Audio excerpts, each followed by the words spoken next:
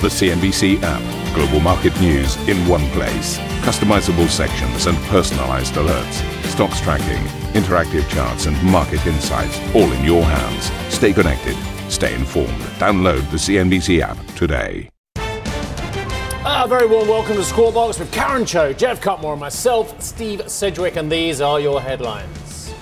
Jerome Powell, as you'd expect, doubling down on the messaging that the Fed will accelerate the pace of hikes if necessary, as employment data once again fuels expectations of rates staying higher for longer. But the Fed chair insists this month's decision is still open. The data we've seen so far this year suggests that the ultimate level of rates will need to be higher. But we still have some more data to come in between now and the meeting. Weaker consumer demand sees Chinese inflation slowing to its lowest rate in a year in February, whilst factory deflation continues for the fifth straight month. Japan's parliament approved Kazuo Ueda as the Bank of Japan's new governor, as the central bank watches eye a path out of decades of ultra-loose monetary policy. The next domino falls as crypto lender Silvergate announces it is closing down and returning deposits, with turmoil in the sector taking its toll. JP Morgan sues former executive Jes Staley, claiming he didn't disclose ties to convicted sex offender Jeffrey Epstein and should be liable for any damages if the bank is found guilty of facilitating his crimes.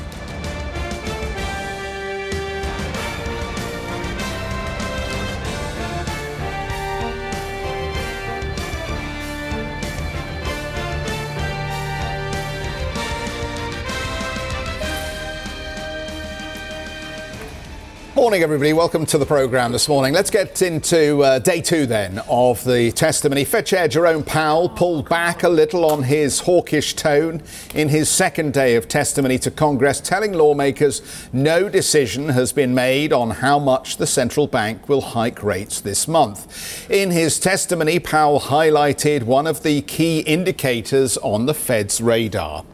Some part of the high inflation that we're experiencing is very likely related to an extremely tight labor market.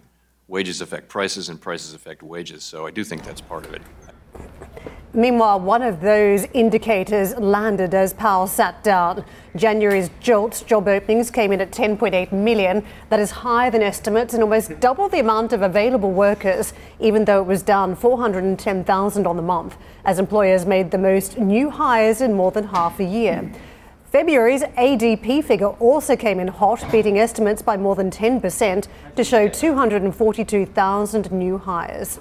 Well, February's non-farm payrolls figure will be top of mind tomorrow as investors look to see whether the tightness continues. Lending and asset management giants have made their calls on what the spate of hot data means for the Fed, with BlackRock, Goldman and Schroders all raising their peak rate forecasts. We've got some flashes coming in from Credit Suisse here, and I think these are significant, so let's get to them very quickly before Steve takes you through the wall. Credit Suisse announces technical delay in the publication of the 2022 annual report. Credit Suisse delay follows a late call from the SEC on March the 8th. So the group says we confirm the 2022 financial results as previously released on February the 9th, 2023 are not impacted by the above. Management believes it is prudent to briefly delay the publication of its accounts in order to understand more thoroughly comments received following a late call on the evening of March the 8th from the US SEC in relation to certain open SEC comments about the technical assessment of previously disclosed revisions to consolidated cash flow statements in years ended December 31st, 2020 and 2019. The detail on this is not great. Let's face it, we're getting some information here that is pointing us in the direction of where we need to look to see what the challenge is from the SEC at this stage. But let's be quite frank about this. We've had a slew of difficult announcements around Credit Suisse since the start of the year here, not least the chairman being challenged on comments made around the outflows, not least the fact that David Hero, long-term holder of Credit Suisse, has sold out of the stock, and now this will just add to the confusion, I think, about how strong the rebound is in terms of the bank's desire to resolve its underlying challenges and problems through this restructuring program that is ongoing. The hits just keep on coming, right? There is no way to just end this series of negative news. I mean, we just get to a point where we feel like we're done. We have a restructure of the bank. We've got the First Boston business. We've had an update on direction. And here we have more negative news flow. And it's not around what we thought might be an issue, which was the outflows/inflows, whether they'd been stemmed at some point late last year. This dates back again to legacy issues as we talk about 2019, 2020. So investigators, regulators are raking back over those numbers. So it feels like there are small skeletons in the closet. We still haven't had the kitchen sink. I think we just need to hold fire for a moment, because until we get some clarity on exactly whether the SEC is going to take any specific action around these statements, then it's difficult for us to comment as to how negative this ultimately will be. They're calling it a technical delay for the time being while there is some clarification. But of course, it's not a great look, is it? Look, I just look at this from a shareholder point of view and from an employee point of view as well, and both, as I've said before, must be utterly demoralised beyond belief. And I feel very sorry for any friends I've still got at Credit Suisse, because I've known a lot of people who've worked there over the years as well, some who are out, some are still there as well. And the fact is, it must be just continually demoralising going in, knowing they've got to cut costs, knowing they're going to cut operations, knowing that they haven't got the capital necessarily available to grow their division they want to be in as well. And then from a shareholder point of view, well, if Saudi thought they were valued at around about 4 Swissy, which is where roughly we believe they got in, and the Qataris think they're real good value as well, then you're going to get another great opportunity to get involved in this stock at a lower level as well, because they're now trading 268, give or take the change, which is just above the all-time low of 250 as well. This is a company that has had one of the most catastrophic declines in value, dare I say it, since Lehman's. I mean, they've just gone down, and then they've gone down and gone down again as well. And for everyone out there who says they are cheap, they've got great operations in this, that and the other, yeah, they're 0.25 price to book for a very good reason, and that is because they cannot appear at the moment. And I agree with exactly what both of you said, that it could be bad, but we just don't know. Yeah. We do not know, and I am not going to say this is bad news potentially, but let's face it, it's not great if you're an investor saying, yet again, there's a regulator having some issues with this company. I mean, you don't have to dig far to see how this story is slowly playing out. The bank, it believes, and the management team, it believes, are putting in place the foundations for a recovery. And one of the recent announcements from Credit Suisse that they've now got a license, I think, to start a fully fledged wealth management business in China, which they would see as a win, because it's a market that they've long been agitating in to have a more robust role as an independent business, and this green light will be seen as a positive for them, and also gives them another way to access important clients that they think exist in China for their wealth management services. But at the same time, you've got the substantial losses that have ultimately pulled together a class action lawsuit, and that continues to roll forward as well in the US. We've got lots more to say. I know we've got 2 guests waiting in this block as well, so let's move on as well. Thank you for that. And have you got your passport on you? Yeah. You have? Oh, no. Have you genuinely got your passport? I thought we had some guests. Are we rolling on? No, I was just asking you a quick question, that's all, but you made it a bit longer. Right, let's move on. US markets, because I just wondered whether that early Zurich flight was available. Right, OK, let's have a look at the markets here. Actually, very robust performance yesterday, given the fact that there was a doubling down from Jay Powell, and the fact that the data by and large, you can look to your blue in the teeth at the jolts down 400,000 jobs available. You've still got, let me get this right, ladies and gentlemen, 10.8 million jobs available, apparently, for 5.7 million unemployed. That is a huge ratio, way above pre-COVID as well. Markets I thought were quite robust, given the doubling down of that, and the fact in the treasuries as well. And we'll take a look at the treasuries now. The short end continues to go up in terms of yield, down in terms of underlying 5 5.056 now, and the 2 10-year spread is matching levels we haven't seen since the 18th of September 1981. Yeah, so huge inversion going on there. Quick look at the dollar crosses as well. 118.56 sterling dollar and 105.52 euro dollar as well. Asian indices look like this. Firm but unspectacular on some of these markets. Nikkei is the best of the bunch, up 0.6%. And the opening calls for European markets, I think we're called lower. Yes, we are. 7,900 for the FTSE 100. Let's get to Neil Wilson, Co-Chief Executive Officer of EJF Capital. Neil, very good to see you, sir. I actually think the US markets are taking it really well. I know we're down, what are we down now? 1.8% for the week for the Dow, 1.3% for the S&P. But given the messaging plus the data, I think the markets are looking incredibly robust, but are they too robust and should they be lower, sir? Well, first of all, thank you very much for having me on today. No, I think that what happened yesterday was really just a leveling off from what the reaction was, which was pretty violent on Tuesday from Powell's initial statements, which made it very clear that the process of getting inflation down to 2%, to quote Chair Powell, it's going to be bumpy and it's going to take a long time. So I think what you're going to see is the market is basically yesterday just saying, look, we really need to wait for these two sets of data. One is going to be, of course, the non-farm payrolls. I would expect it to come in pretty hot. The ADP that came out yesterday was, 242,000. That was, 20% higher than what the projection was. And then it's going to wait for CPI as well next week. So those are going to be very binary, and I would expect some, bumpy, volatile days in the market. And I would expect that, we're working towards 50 basis points in terms of a March 22, FOMC meeting. Does the market go down from here? Because there are a lot of people out there saying if we have a recession coming, and that's what the Fed's trying to augur here, then we haven't even started the downtick in equities. Yeah, no, I think I'm in that camp. I mean, you had mentioned earlier at the outset, the spread, the inverted yield curve between the 2 and 10-year Treasury notes. It's not only notable that the 2-year went above 5%, but the spread, the 30-year went down. So the spread, or the 10-year, I'm sorry, went down. So the spread is greater than it's been for, since the 80s. And that's the most violent increase in rates we've had since this past year. So I would expect there to be a downtick in the market.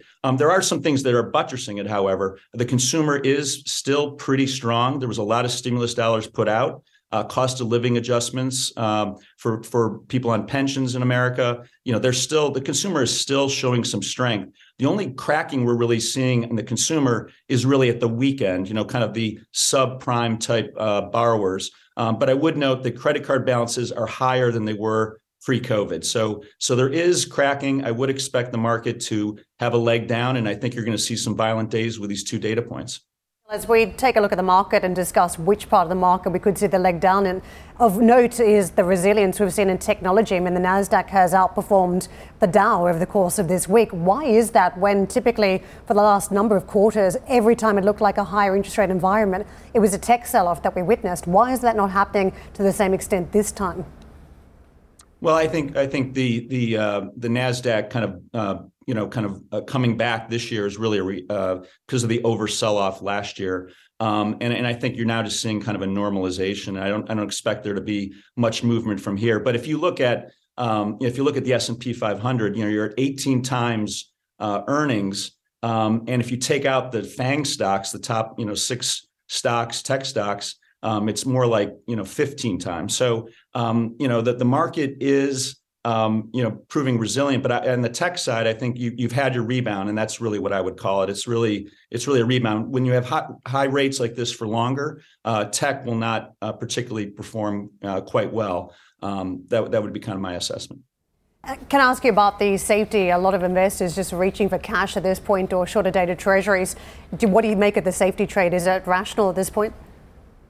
No, I think it's very sound. I mean, and that's the one stress we are seeing, on banks is that the deposit beta, banks aren't really able to match just going into short treasury trade, the laddered short treasury trade, and going into money markets where you can get, a higher yield. So that's the the one small strain we're seeing on banks. But I would note that banks' capital levels are at historic highs, and so I don't see any real concern in the banking system. So Neil, just give us a sense of how to position for the coming period.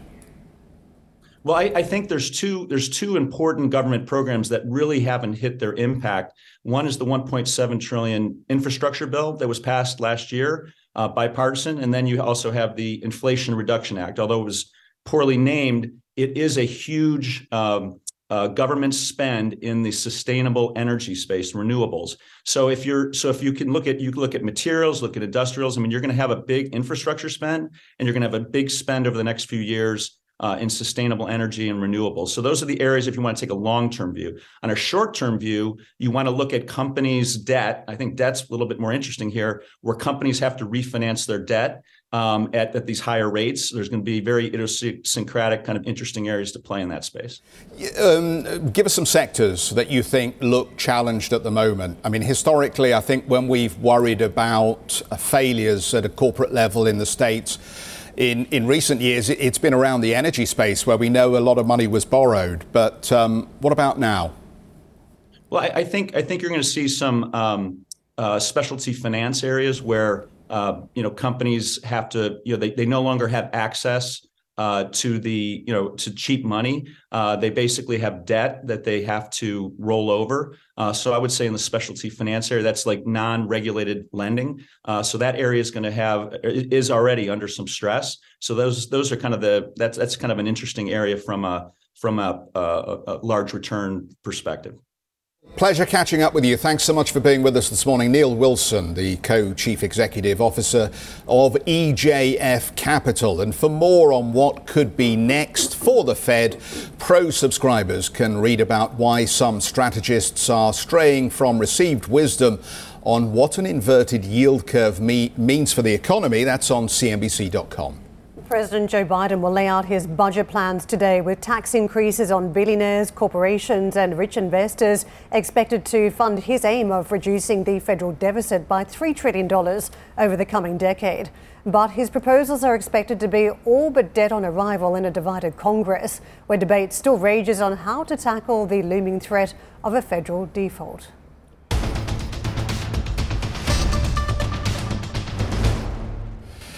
Deutsche Post DHL Group has raised its dividend and extended its share buyback program after putting in a better than expected 15% jump in full year revenue. But the logistics giant says it expects EBIT to dip in the current year. We're pleased to have back with us Frank Appel, the CEO of Deutsche Post DHL Group. Frank, good morning. Good to see you. Just characterize the period for us. How do you see it? Yeah, we definitely have at the moment a challenging situation from an economic point of view. This is not really surprising for anybody. It might be that the first quarter might be the most difficult one. It's unpredictable still, but there are first signs that volumes are coming back or decline is softening somehow. And that is encouraging, but of course it's too early to celebrate, but the signs are better than a couple of weeks ago. I think we are more optimistic now than we probably have been 6 or 8 weeks ago. What was notable, I thought, in the earnings announcement was the talk about how the EBIT forecast represents 3 potential scenarios. And there's a decent spread in the forecast here. What does that say about the visibility you have right now, and what's creating that lack of clarity? Yeah, so, it's a little bit a challenging situation, because at the end of the day, the question is how fast the economy recovers. And that would lead to a V-shaped recovery, as we have seen in the financial market crisis. Will it be a longer downturn? Then it's a U. And if it doesn't recover this year at all, then it's an L. And we give to our investors guidance what that would mean for our numbers. What really will happen, we will see only in due course. But, there are some symptoms which are very similar to the financial market crisis. B2C volumes have not been dropped as much as B2B volume. Very similar what we have seen 15 years ago or 14 years ago. So it's quite interesting to see that. And if there's still demand from consumers and it's not dropping, then there will be also sooner or later B2B volume coming back, and that needs to be monitored. And what we want to be clear to our investors, we are transparent. We don't have a glass ball, and that's the reason why we gave 3 scenarios, even if we don't know which one will come. Frank, your company presentation is interesting today because you are pointing out the immediate trends we're seeing on the back of the macroeconomic environment versus the longer term trends, and your comments around the B2C customer base here, that there is some weakness, but that you think long term structurally we are seeing that shift where e-commerce claims more of the retail market. Just talk to us about that underlying strength that you think still remains in the business despite what we're seeing on the economic side. Yeah, so e-commerce and B2C volumes will remain strong and will grow continuously. We are still in the conversion from retail to e-commerce for B2C, but also for B2B. The convenience of last mile delivery return solution is overwhelming. Of course, there are short-term impacts, like people could travel more and therefore we spend more money on travel than buying stuff. But the underlying trend is very much intact, and we expect midterm that B2C volumes will grow, mid to high single-digit percentage points. Frank, there's been a lot of evidence from various quarters that supply chains are resolving some of the issues that they've had over recent years. We even saw it from the New York Fed perspective. What would you say about the state of supply chains at this point? Do you think they're almost 100% fixed? Yes, I think supply chains are very robust. After the lockdowns in China over as well, we see, good development there from there as well.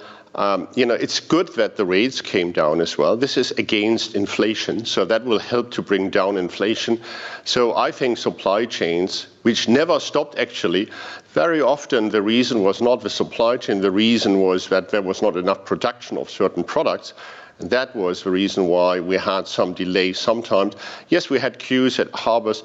This is all gone. I think supply chains are back to normal, which is a very encouraging sign because, that will help the world to get back on course. Frank, very good to see you today. Look, why is extending the share buyback program to $3 billion by the end of 2024? Why is that the best use of your capital? There seems to be an enormous amount of opportunities for you to grow the business as well. And also your shares have had a solid old rally anyway off the September lows. They've put on, by my mind, about 33% since then as well. Why do you need a buyback, Frank? So first of all, we had a very strong free cash flow. Our cash flow was significantly above the consensus. And we think it's right to, let our shareholders participate. That doesn't hold us back on organic and inorganic movements. Our balance sheet is stronger than ever before. And I think that's the moment where you should, involve and give back to the shareholders at the same time that you are not going back on your own investments. We always have done that. We always put investments into our own activities first. We will continue to do so. And if then money is left, why not let shareholders participate? One could argue that if it's that sustainable over a longer term, you just increase the divvy. But I won't go there now because I want to ask you another question. What have you left on the table for Tobias Meyer? Because unfortunately for us, but I'm sure the continuity at Deutsche Post DHL will be great. Tobias Meyer taking over from you, of course, and this could well be our last interview of you as CEO. Certainly not our last interview ever, I hope. What have you left on the table for him? What's his biggest challenge? I think, there are always ongoing challenges. I think the economic environment is definitely a challenge. And let's see where that goes. There will be new threats. I think there's not something. I think if the house is in good order, but there will be always challenges. It's never, ever it will be perfect. I think the balance sheet is strong, the cash flow is strong, the profitability is high. And I think he has a good starting point. He has a very strong team, I think. But of course, there will be new challenges. In the last 3 years, we experienced 2 challenges nobody expected, COVID and the war in the Ukraine. So, I would not say this is the bigger one, it's the other one. I think, he has a company, he will take over a company that's in good order, but there will definitely be new challenges to come. Frank, lovely to see you today. Thank you very much indeed for your time, as ever. And again, we hope to speak to you many more times over the years about what is going to happen in this business and beyond. Frank Arpel, the CEO of Deutsche Post DHL Group. Coming up on the show, China inflation misses forecasts as CPI marks its slowest rise in a year. More on that after the break.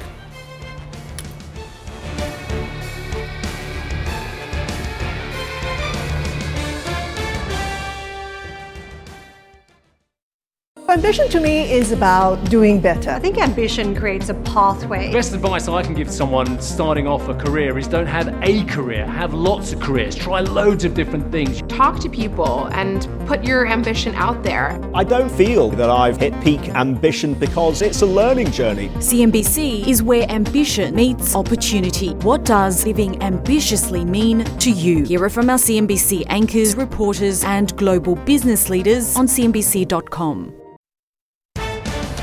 Welcome back, everybody. You're watching Squawk Box. Let's get into your headlines this hour. Another blow for Credit Suisse as the troubled Swiss bank delays the release of its annual report after a late-night call from the SEC. Jerome Powell doubles down on the messaging that the Fed will accelerate the pace of hikes if necessary as employment data fuels expectations of rates staying higher for longer. But the Fed chair insists this month's decision is still very much open. The data we've seen so far this year suggests that the ultimate level of rates will need to be higher. But we still have some more data to come in between now and the meeting. Weaker consumer demand sees Chinese inflation slow to its lowest rate in a year in February, while factory deflation continues for the fifth straight month. Deutsche Post DHL Group hikes its dividend and extends its share buyback program as full-year revenue jumps more than 15%. CEO Frank Appel says the outlook is still uncertain. The first quarter might be the most difficult one. It's unpredictable still, but there are first signs that volumes are coming back or decline is softening somehow. And that is encouraging, but of course it's too early to celebrate.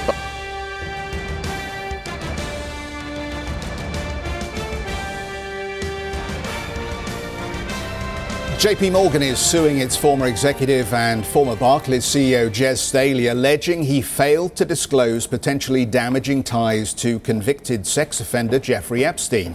The bank says it was deceived by Staley, claiming he protected Epstein's relationship with the bank. JP Morgan denies facilitating Epstein's crimes, but says that if it's found liable, Staley should be responsible for any damages. Markets effectively pressing pause yesterday. Investors again leaning into testimony from Jay Powell. This time it was perceived as slightly softer than a day earlier, where we'd had initially 50 basis points in terms of rate hikes put back on the table for this month. Jay Powell signaling to markets that we're still data dependent. A lot of data still crossing from the jobs market, non-farm payrolls on Friday. Leading up to that, we have the JOLTS report giving us a sense that the labour market is cooling, but perhaps not to the same extent that the Fed will want it to be, softening at this point, still tight in some areas of that market. So we saw higher increase, for instance, even though layoffs surged. Quits dropped, but the overall wash-up was that this labour market is still a challenge for the Fed, looking for more cooling. When it comes to the ADP, the private sector adding 242,000 jobs in February, still a decent pace, and it came in above economists' forecasts.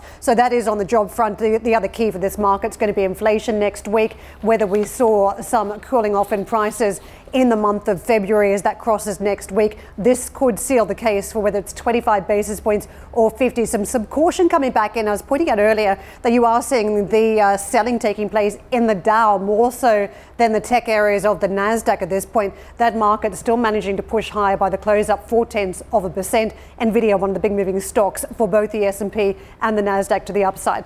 Asian markets, let's see how they're faring. You can see modestly upbeat still, not huge ranges when it comes to the Australian market, and China only just ahead. You're seeing a little bit more strength come across to some of the other markets, particularly on Japanese stocks, 6/10 plus on the Tokyo market, Steve. Thank you, Karen. Japan's lower house of parliament has approved government nominee Kazuo Ueda as the next governor of the Bank of Japan, as well as central bank governor Shinichi Ushida and former banking regulator Ryotsu Himino as deputy governors. Ueda will chair his first policy meeting at the end of next month as investors look for whether the BOJ could begin to exit its ultra-loose monetary policy. Japan's economy narrowly avoided a recession in the fourth quarter, with growth of just 0.02% from the third quarter and 0.1% on the year, well below expectations. Private consumption and services spending both grew at a slower level than expected. Consumer prices in China unexpectedly cooled on the month in February and were 1% higher on the year, the slowest rise in 12 months. Factory prices continued their decline for a fifth month as commodity prices eased. Core annual inflation rose by less than in the previous month amid weak domestic demand. Sam joins us now with more on the story. And Sam, it's a little early to tell here, but what bearing do we think these inflation numbers have on the recovery that's taking place in China? Good morning to you, Jeff. Well, it seems like we've seen still some distortion around the Lunar New Year holiday impacting some of these numbers. Certainly the market was expecting the inflation to cool off in February, but not as much as it did. And what that is doing now is it's reigniting some of these investor concerns about the pace of the recovery. Now, the consumer prices, as you mentioned, certainly did rise at the slowest pace in around a year. That came off the back of the Spring Festival. So the demand for things like vegetables and pork, China's favourite meat, which makes up for a big chunk of that basket, that dropped, and so did the demand for things like domestic tourism and travel because people had to go back to work. So at the same time, we did see the supply side picking up because of the weather actually improving and warming up too. So what we've seen is some seasonal factors, but still economists are saying that it raises a lot of questions about the strength of the recovery, and that is because it's not really consistent with other data. It's a bit conflicting with, for instance, the services sector PMI that we got out last week. So what's going to be very interesting now is to look at the retail sales that we get next week for an indication of really how the consumer is holding up in China, because that will strip out some of the distortion around the Lunar New Year holiday, because it will be January and February combined. Now, when you look at that core inflation, which strips out that volatile food and energy, down to 0.6% now, and certainly what that suggests is that we are certainly seeing persistent weakness when it comes to domestic demand at a time when China really needs to rely on that side of the equation to mitigate some of those softening exports that we saw, of course, earlier this week. Now, when it comes to the factory gate, we saw that deflation coming in for a fifth month. Analysts are putting that down largely to those falling energy prices and also those commodity costs. There's also been some suggestion that perhaps this is down to a bit of the tail end of the Lunar New Year as well, when it comes to some of that distortion with some of the resumption of manufacturing a bit slow, and also when it comes to the construction because of the weakness we're seeing continuing in the property sector. What this also tells us, perhaps this gap between the CPI and the PPI, is that the rebound that we have seen in consumption still isn't reaching the upstream sectors. However, in terms of the outlook, there is an expectation that things will pick up because China is learning to live with the virus. But for now, guys, it should keep the PBOC accommodative and perhaps even be able to use a RRR cut as it has suggested, and what the markets have been speculating as well lately. Back to you. Thank you very much for that, Sam. Well, Spotify announced a slew of new updates at its Stream On event, including a significant redesign of its mobile app, as well as the introduction of a new TikTok-style discovery feed. The streaming company also revamped its podcasting division and announced it reached a milestone of 500 million monthly active listeners. Michael Krause joins us, the EU General Manager at Spotify. Michael, thank you very much for joining us. I want to pick up on that redesign because it feels as though the industry is looking towards TikTok. This is the social media player that a lot of the major players want to emulate and make sure there are no gaps between them and TikTok. But that said, TikTok has found its way into a world of geopolitics. Can I ask you about the implications of that as we have a US Senate trying to push ahead with banning foreign technology like TikTok? TikTok's trying to cross data security issues. What are the implications here for the industry? Yeah, let's talk a bit about our update, actually. It's an evolution of Spotify. So we have really redesigned the whole feed so that you can seamlessly, and that's probably the first app in the world that does it, seamlessly discover different kind of content types, from music, podcasts to audiobooks, in a totally new way. So for us, it's like, since probably the launch of our mobile apps a decade ago, that's probably the biggest evolution of our system.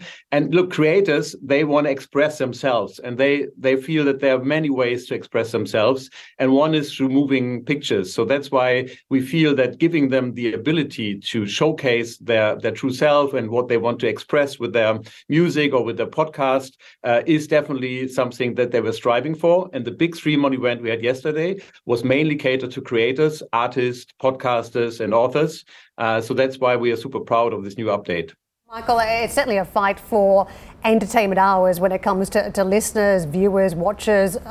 Can I just ask you, though, about the implications of TikTok again, though, because it feels as though you may have a shrinking playing field if TikTok is excluded from the United States. You've got to wonder how far that stretches. Do you think TikTok will be taken out of the equation as a competitor soon? I would like to avoid commenting on TikTok itself because we're focusing really on our business, and our business was super strong, as you just said, and we have reached a big milestone of 500 million users across the globe. Europe is one of the big strongholds. We are coming from Europe. We actually founded in Sweden, so we are a European company. Our business is really thriving. We had a very strong Q4, well above our guidance, and reached 205 million subscribers also on the paying side. So we are super confident about our business and really focusing on our business of that side of the more like audio and lean back or background listening kind of experience. Michael, I'm going to lay my cards on the table. I am a fan of your product. I use your product. I pay for your product. And yet, if I was an owner of your product, I wouldn't be happy because your company doesn't make profit, hasn't made profit for 17 years. So from my own point of view, I like using it. From your point of view, I don't know how you're going to get to profitability, sir. Can you enlighten me? Yeah, sure. I mean, we have a very solid gross margin of 25.3% that we kind of outlined in our Q4 earnings. It's obviously a big market for growth, so we have to invest. We expanded into more than 180 countries. We are, as you can see, continuously investing a lot in the product, working a lot with AI. We also just released an AI DJ that will serve music better to customers, a new very innovative AI-guided playlist and smart shuffle functions. So obviously there is still a lot of investment going into the product. So it's like we are seeing a big growth. The unit economics are fine. And that's why we are super confident about the long-term kind of outlook of our business, actually. You haven't really answered my question, Michael. Your margins are getting worse. Your operating margin in the fourth quarter is negative 7.3%. You lost for the year 231 million in the latest figure. I actually don't know the currency. Let's assume that's krona. The fact is you're still losing money in a stunningly competitive environment as well. Let me make the question very simple. Michael, when are you going to make money?